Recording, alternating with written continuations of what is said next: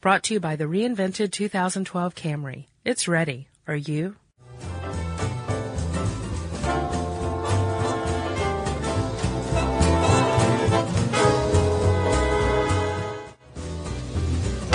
Hey, and welcome to the podcast. I'm Josh Clark. With me, as always, is Charles W. Chuck Bryant, dressed like me today, aren't you? You've even got like a little food stain right there, just like me. Yeah, I'm wearing like a plaid collared shirt with a sweater over it. And Josh came up and was like, "What's up with that? You stealing my look." Yeah, and you are. But you wear it well, Chuck. Well, if you came in with a T-shirt with a hole in it and a half beard and a baseball cap, you would yell at me, and too. Flip-flops, I would say the same thing. You'd get out the car radio antenna again, wouldn't you? Yeah. Whack. The caning. Yeah. All right. What's your setup here? Well, okay, you ready for my setup? Mm-hmm. This is all business, isn't it? Let's do it. All right, Chuck. You ever heard of J.B. McKinnon? No. Have you ever heard of the 100-mile food movement? Yes. Okay, so J.B. McKinnon and I think his girlfriend were the people who originated this and wrote that book, Plenty. That's the idea that you try to not eat any food that's more than 100 miles from your home, right? Right, and that kind of lends itself to seasonal eating. Locavore. Yeah. Sure. He said apparently good luck finding a beer that was produced within 100 miles, like grown, produced, yada, yada, all within 100 miles, right? But yeah, it's the basis of the locavore movement, or at least the mouthpiece of it, right? Sure. So he's become kind of this boy wonder in environmentalism as a whole since that book was released. People look to him for advice, and he puts on his glasses and clears his throat and gives it to him sometimes.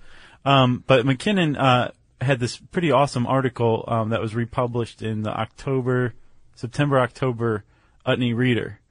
And it was about basically not getting paralyzed by having so many problems presented to us like we do, right? And he cites the sociologist. Paralyzed into not taking action? Yeah. Like there's nothing I can do. Or into taking too much action, which is equally problematic, right? Okay. Yeah. There's a famous sociologist named Stanley Cohen. And Cohen, that J.B. McKinnon cites, this isn't me. Right. I'm just a fan. Sure. McKinnon cites Cohen's book, States of Denial.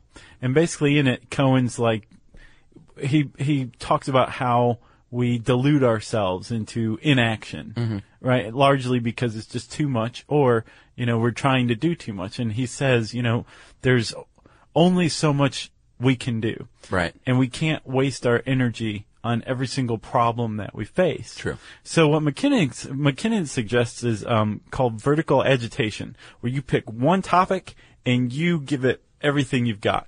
If you want to save the dolphins, you save those dolphins. Yeah. If you want to make sure every single person in America follows through on this compact fluorescent bulb thing, right, that's your thing. To make that your movement. If you are interested in reducing the waste stream, that's your thing. I like that. And this is your podcast. Dang straight, this is your podcast. I think I like the outtake better. Nope. Okay. Well, let's plug ahead, Chuckers. Chuck, specifically, we're going to start out with a problem that, well, let's talk about this. One of the biggest sectors of municipal waste, that waste stream, huge, right? One of the big big areas of thought today is figuring out how to reduce the waste stream. And there's all sorts of ideas. There's a carpet company, and I can't remember what it's called, but it's headed by this great idealist visionary. Right. And they lease carpeting. You never own the carpeting in your house. You lease it, which is you're paying all the same price or whatever, but when you have it taken out, you can't take it to the dump because it's not yours. That company takes it back and they recycle it. Interesting. It is. So it's being diverted from the waste stream, right? So one of the biggest sectors of municipal waste that accounts for, I think, or accounted for 40% of all the waste generated and taken to the dumps in the United States is called construction and demolition waste. Yes.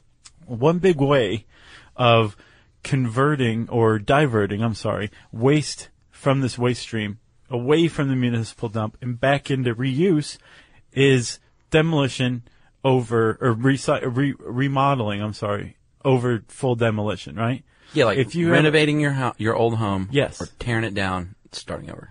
The problem is with being green, I'm making air quotes. I'm gonna do that every time I say that word, okay? Okay. It's been so co-opted. I know. But being green is a matter of details and context, right? Right. So like recycling's good, right? Just putting your bottles and cans out by the curb, that's just a good idea, isn't it? Well, sure. Not in every case, buddy. Like what? Well, wouldn't you be better off simply reusing a bottle? Yeah. Rather than throwing it out and having it picked up by what is actually a garbage truck, it's just taking it to a different place? Well, yeah, I mean, and we mentioned this before, I can't remember which one it was in, but we need to point out again, that's why the reduce, reuse, recycle, it's in an order for a reason. Right. Reduce is the best thing you can do. Don't even use that bottle. Use your little aluminum bottle to get your water. Fill it up with your little filtered water at home and just use that. Right. Reuse, if you happen to have a bottle, and we do a lot of this, just keep filling that thing up. Sure. And then at the every last PCB out of it. Every last PCB. And then at the very last resort, you can recycle. And if you're not doing any of those three things, then you're just a jerk. Pretty much. That's what I say. So yeah, recycle, you're right. There, I mean, you gotta have those big trucks that smash everything together and deliver it to places and right. plants, and there's a lot of greenhouse gases emitted when you do that. There's a lot of waste. There's a lot of fuel spent. Well, yes, in the recycling process. But recycling generally is good. Yeah, sure. The same thing can be said for renovating. Renovating is generally better than demolition. But it is on a case-by-case basis, and it has to do with how you do it. There's actually, a greener way to renovate. But if you're looking at a house, an old house, and you say, I'm either going to tear this down or I'm going to totally remodel it, but I want to go green, which one should I do? The rule of thumb generally is to renovate, simply because it produces less waste. Yes. Right? And plus all the materials it takes to build something from the ground up is obviously going to be more, even if you took the house down to the foundation and the studs. Right. You're still going to be saving on the foundation and the studs as far as buying new and manufacturing new materials. Right. You got a stat here, Josh. About 136 million tons of waste every year, which is about 40% of what's filling up our city dumps, is construction demolition waste. Now, I have something surprising for you. I've got a little surprise, Chuck. Oh, good. That was 2007. Oh, man. What's it now? In 2010, if 142 million tons were generated, which they were, and this is all construction and demolition, so which million more. Which includes highway construction and repair, sure, which accounts for a lot of it. Right. Guess how much is estimated to be recycled this year? To be recycled? Mm-hmm. I don't know, 50%? Out of 142 million tons, 120. Really? Recycled. That's fantastic. So a lot of this is being diverted away from it, right? So there's success, right? People are are learning how to do this, and that's a big part of it. Is not just not demolishing your house, right? But even if you do demolish it, recycling the parts that are demolished, reusing parts, like you mentioned, the Seattle-based store Restore. They got one of those here in Atlanta too. Do they? Yeah, it's great, man. Is it a Restore store? Like officially Restore? I think it's called a Restore. That's cool. And Emily and I are renovating our house very slowly. Yeah, I was going to say, are you still doing that? It's very When slow. I first met you, you were like, I renovate every weekend. Yeah, that's not every weekend. No, it's Is that why it's very slowly? Yeah. What's the last thing you did? We did some yard stuff, like fences and stairs and things like that. You still squatting? Huh? It's slow. Yeah, we're squatting. So far so good. But Restore is awesome because instead of going to like your big box retailer to buy your new door, go to one of these Restore places and they'll have like 60 doors that have been taken from houses and in great shape and maybe even cooler and more, period looking than the ones you can get at the big box place. Mm-hmm. So, and they have not only that, I mean, it's not just doors. They have like windows and window frames. They have wood. They have all kinds of things that have been removed from houses for resale. Right. So that's a very good way to go if you're restoring your home. It is. And Restore and any outfit like this, they tend to be nonprofits, right? They get their supplies by people bringing them in and selling them to them, and then they mark it up, and yada, yada. Or else they donate it and sell it, right? Yes. It's donated to Restore. Or, at least in Seattle, Restore will actually undertake demolition projects. Yeah. So they'll charge you to demolish your house, but they do it by hand. Yeah. They keep the nails, like down to the nails. Yeah. Everything is recycled. Everything that could possibly be recycled is recycled. One of the cool things is, since they're a nonprofit, and since they're taking the stuff that can be salvaged to resell in their store, Yeah. you get a tax deduction. So it may be slightly more than like what the guy with the bulldozer's going to charge you. Right. But ultimately, with the tax deduction, it may come out to be less, and you've got that good conscience thing. Got good karma coming your way. Yeah. Well, you mentioned the projects they do by hand. The EPA rated 4 of these from Restore, and they rated between 70 and 97% reuse ratings. Right. That's amazing. 97% reused. And one of the other big benefits of demolishing your house by hand, it's slow. It's way, way slower. Sure. But, the trees in your yard have roots, and a bulldozer with tracks, even a bobcat can conceivably do it, depending on how shallow the root system is. Yeah. Running over it can kill your tree. Yeah. It's not good.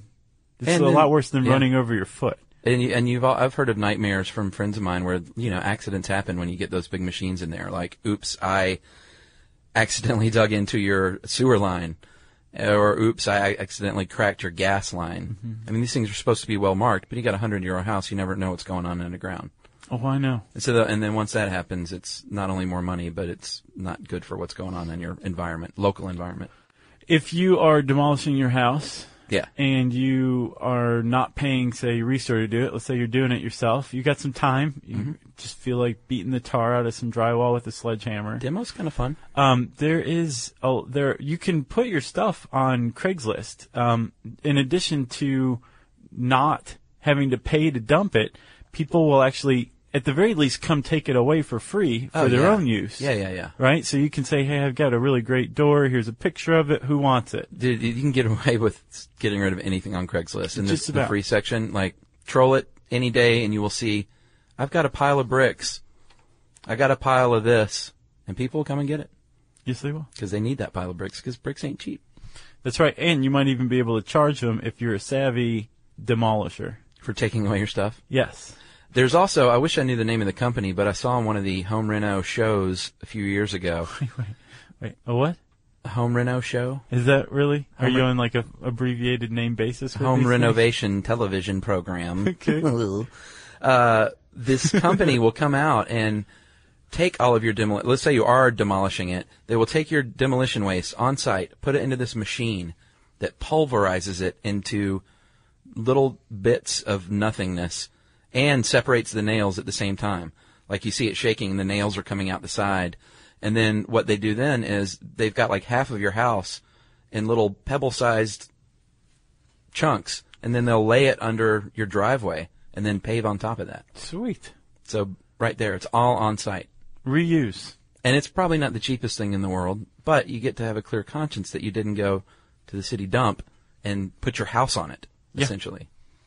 Because this is what you're doing. Yeah. We should probably also say that if you are going to save a few bucks, probably somewhere in the neighborhood of $10,000, and demolish your house yourself, you should watch some videos on it, talk to some people who've done it before. It can actually be kind of dangerous. Yeah, yeah. You're deconstructing your house, and it could fall on top of you. Yes, demolition is very dangerous. You need to know what you're doing. You need to have the right gear. Don't be a dummy. Don't be a dummy. You want to talk a little bit more about green building? Yeah, so let's say you've gutted your house, and you're in the market to maybe make some greener improvements, right? Right.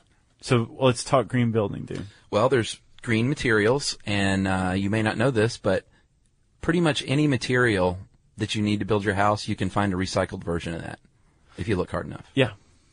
So that's where you should start. Well, you're looking at, there's two different ways that something can come to you recycled. Post-industrial. Yeah. So like fly ash in your concrete could be recycled. It could be captured from, as industrial waste. Yeah.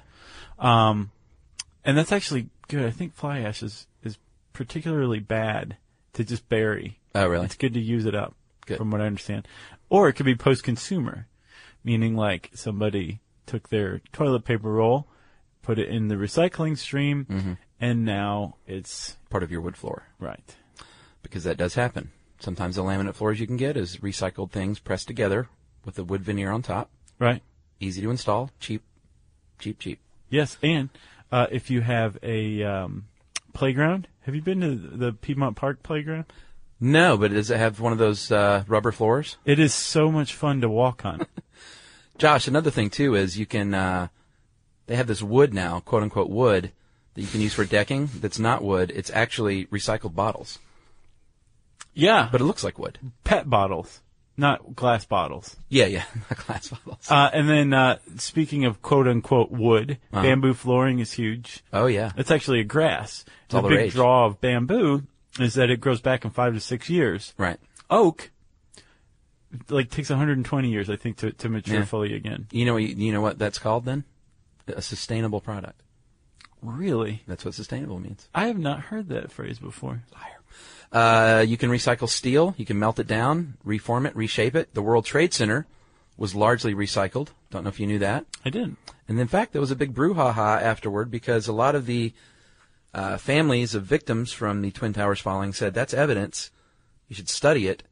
And then Bloomberg, who was an engineer, another engineer, said, it's should be recycled. There's not a lot you can learn about the structural integrity of the building from actually looking at the collapsed steel. You need to look at like computer programs that show how it was built. So we appreciate you saying that, but we're going to recycle it. Bloomberg was an engineer? I don't know. I said that, so I hope so. I thought I read that he was an engineer at one point. He's a sharp tack. Maybe not.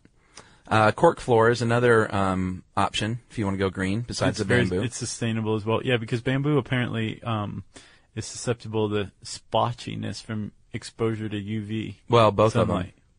Oh, cork is too? Cork is too. God. But you need to know this going in. If you don't, if you live in a house where you have a room that's not like the sun beating down on it at all times, maybe that's a good option. Like bathroom. Yeah, exactly. A bathroom that's windowless.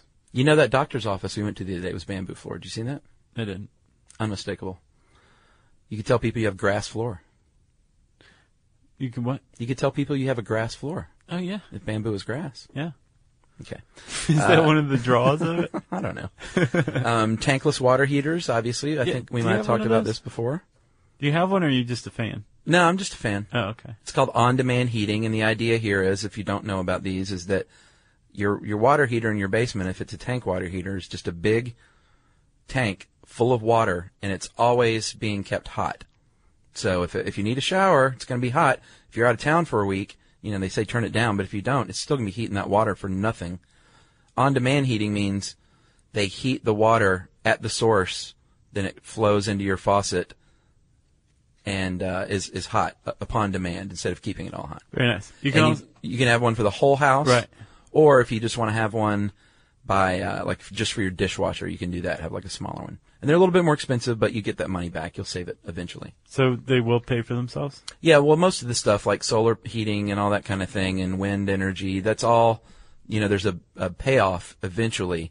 So you just got to look at how long you're going to be living there, how much the investment is, what kind of tax breaks you're going to get, and figure out if it makes sense for you. Or if you've just got the dough and you want to do a really green thing, then just do it anyway. Yeah. That's what I say. Insulation? Yeah, I like this one. Go ahead then. So you've got, I think, heating and cooling is about 30 to 45% of the average bill, right? 15 to 20. The average utility.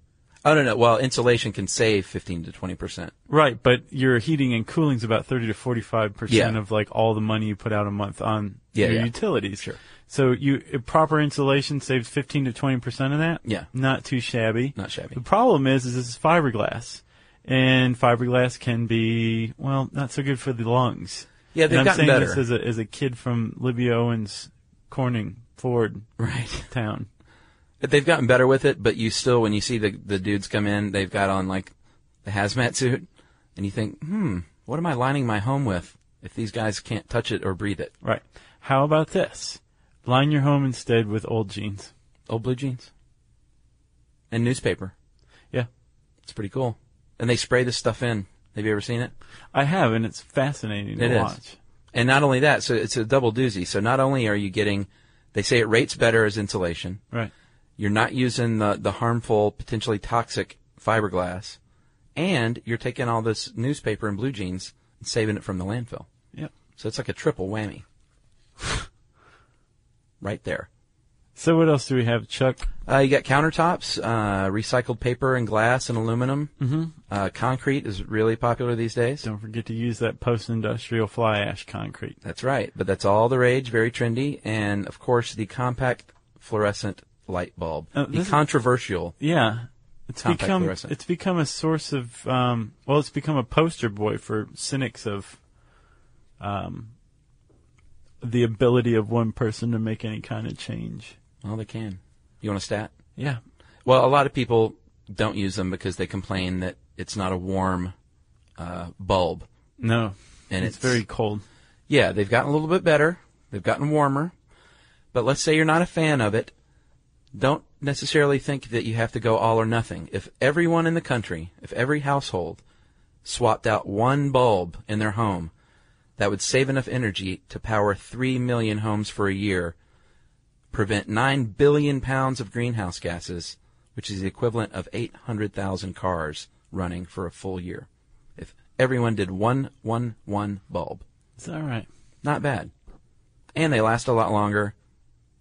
They cost a little bit more, but you save about $40 per bulb over its lifetime because they last 10,000 hours compared to about 800 to 1,000 hours. And like I said, if you don't like the white hue of the compact fluorescent, just put one in a place in your house that you don't spend a ton of time in and pat yourself on the back that you did a little bit of good. Can you imagine being the poor sap who has to stand there and time the fluorescent bulb to see how long it lasts and for quality assurance? Wearing a lab coat, just staring at your watch for 10,000 straight hours. I wonder how long, 10,000 hours. What does that break down to? How many days is that? Several. Yeah, several days. So that's all I got. It's greener to renovate, it seems, as a rule. But within that, there are things you can do to be even greener. Yeah. Or if you're going to build from the ground up, there are ways to go about that to make it greener as well. Yeah, because again, technically, if you demolish your house and recycle all of it, yeah, or if you renovate and don't recycle anything, demolishing was a better choice. There, it was greener. Yeah. Chuck, what else you got? I got nothing. I got nothing either. Diverting waste from the landfill. Yeah, we don't do the green thing a lot. It's been a while. We like to touch these every now and then, and so we just touched it. It's been touched. And it touched us right back. If you want to learn more about all things green, How Stuff Works has an entire channel dedicated to green. It's a sub-channel under science, right? Darn Skippy. You can just type green into the handy search bar, and that'll bring up about 15,000 returns, right? Yep. Since I said search bar, it's time now for listener mail. All right, listener mail, Josh. I got a couple of things here. One, a quick listener mail. Yeah. And then another list of movies that you called for. Little known or underappreciated movies. Yeah, some were quite as little known as... Yeah, I got a problem with a few of these. But first, from Rachel. Hi, Chuck, Josh, and Jerry. Huge fan. You mentioned the Snuggie inventor, and I wanted to share a little gossip. This is good, actually. Are you going to read this, really? I asked her, and she said, go ahead. Yeah, but are you going to ask the Snuggie inventor? I'm going to say allegedly through the whole thing. All right. Allegedly, last weekend, my friend catered the Snuggie inventor's daughter's bat mitzvah. Allegedly. It was at some Trump country club, and Ivana was there, allegedly. Allegedly. It wasn't an Ivana lookalike who was paid to be there. That's right. The event was Broadway-themed, and the daughter's face was photoshopped onto a bunch of Broadway banners like Cats and Billy Elliot. I've been to a New York Broadway-themed bat mitzvah before, too. Really? Yeah. People with some dough? Sure. Yeah. My friend worked the martini bar and allegedly did not get a single tip. And that's the scoop from Rachel, allegedly. And now, What was it? little-known movies, or underappreciated movies. What was the exact call for? Overlooked. Overlooked. Attack the Gas Station is a Korean film. I have not seen that yet. I've not seen that. We had like 3 or 4 people send in the movie Being There. which I haven't seen it, but I've heard it. It sounds familiar. Oh, it's great. Peter Sellers, Hal Ashby. That's right, yeah. But it was not overlooked because it made $30 million in 1979, which is pretty good. Yeah. And it was nominated for 2 Academy Awards, one of which won Best Supporting Actor.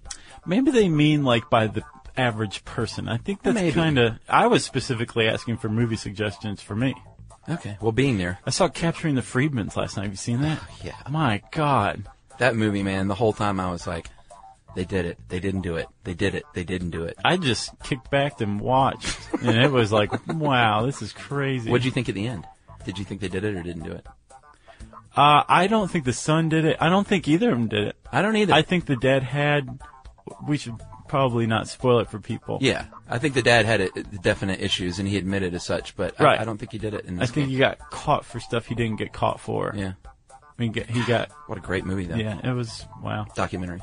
One nice lady sent in the movie Office Space.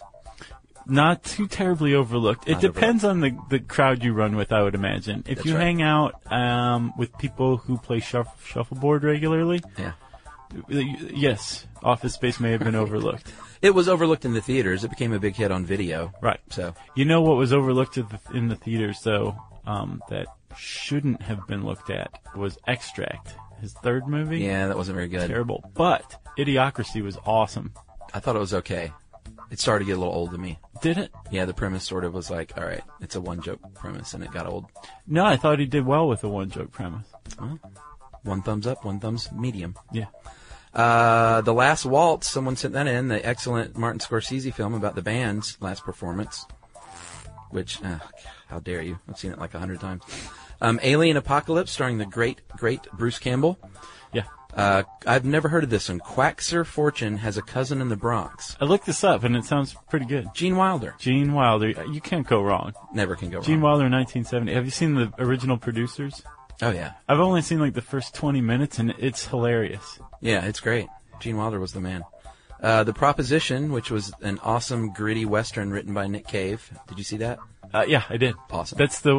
That's his one and only, right? With yeah. Guy Pearce? Uh-huh. Yeah. It's pretty an good. Australian Western. Yeah. I don't know if awesome's the right word. Like, it's pretty good. I liked it. I liked it too, but I mean, I was expecting more from it, I must say. Well, and since we're on the Western thing, I'm going to recommend the Jesse James movie that Brad Pitt was in. The Assassination of Jesse James. Yes. I have not seen that. Oh, man, it is awesome. My Western pick, Yes? Ravenous. Yeah, Ravenous was great. Yeah, it was. Another Guy Pearce movie. Jerry's like, you guys are going on and on. People like to hear this, though. Someone recommended the movie Synecdoche, New York. Schenectady. No, it's Synecdoche.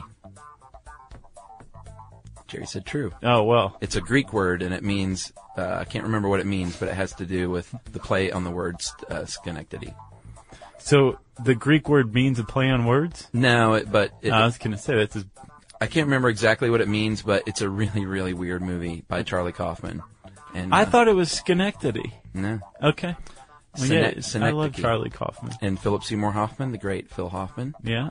I saw him beside me in a car one time in L.A. I think you've told that story. No, I haven't. Well, let's hear that one. I just saw him at the car next to me. He's in like a Chrysler LeBaron. You have told that story. No, I told the story about seeing John C. Reilly. Oh, and I'm confusing John Voight because of the Chrysler LeBaron. Someone recommended Danny Boyle's sci-fi movie Sunshine, which... That was awesome until it fell apart. Yeah. Ah, my God, I've never seen a movie unravel more decidedly than that. And I've never been more disappointed into a movie and then disappointed by how it ended. I know. Because it was really great up to a point. Yeah. And then a movie called 44-Inch Chest with the great Ray Winstone and the greater Ian McShane, who was Swearingen on Deadwood. Ian McShane. And is he the owner of the hotel? McShane was like just the big dog in town. Yeah.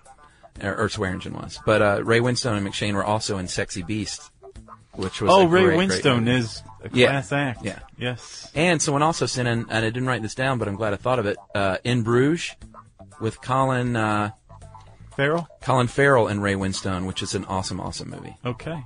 And then finally, This was at the last minute, like right before we recorded. A German film called Downfall. And I don't know anything about it, so I cannot recommend nor dissuade you from seeing that. You know what I want to see soon is The Human Centipede. I've not seen it. Oh, man. I saw a trailer for it. Yeah. I really want to see it. It's awful. And I guess if you have never seen Cats live, go. Go. All right, Chuck, that's it, huh? Yeah, I mean, that was a good 10 minutes of movie reviews. If you want to say hi to me and Chuck or tell us to shut up, send us an email at stuffpodcast@howstuffworks.com. For more on this and thousands of other topics, visit howstuffworks.com. To learn more about the podcast, click on the podcast icon in the upper right corner of our homepage. The How Stuff Works iPhone app has arrived. Download it today on iTunes. Brought to you by the reinvented 2012 Camry. It's ready. Are you?